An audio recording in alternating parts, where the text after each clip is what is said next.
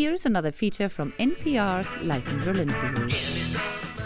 I guess it is possible still to live on 1,000 euros a month in Berlin if you have a cheap rent.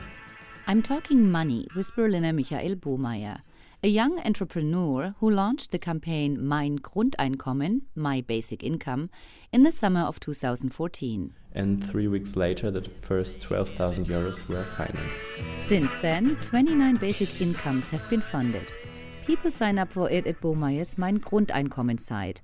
The money is raised through crowdfunding. Whenever they have another 12,000 euro, a winner is selected at random and receives 1,000 euro a month for a year. No strings attached. There's more than 30,000 people out there and 10,000 of them who support us regularly. And people obviously are willing to give money to other people without getting anything back. Bohmeyer's campaign is an experiment. He's collecting stories on how this free money affects someone's life. Most winners say they live healthier. They all say, no matter how old they are or what kind of people it is, they all say that they sleep better ever since they have the money. I guess that's a big part of being healthier and having the possibility to say no. And that creates real freedom, I guess. People don't stop working either, according to the testimonials on his website. It's not about a number on your banking account. It's about the emotional value. The idea of an unconditional basic income has been around for a while.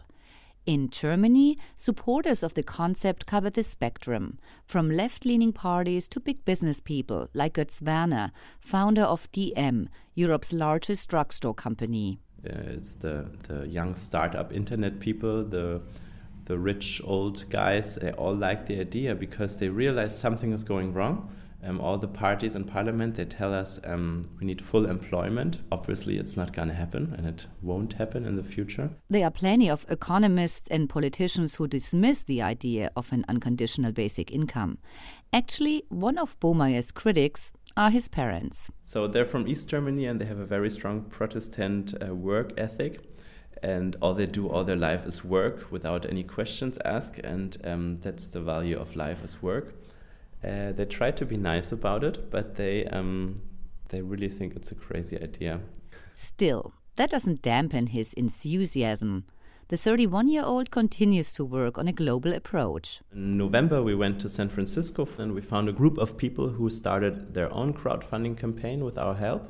And they just funded successfully their first basic income of $15,000. The next basic income will be raffled off by the Berlin-based campaign on February 3rd. For NPR Berlin, I'm Monika Müller-Kroll.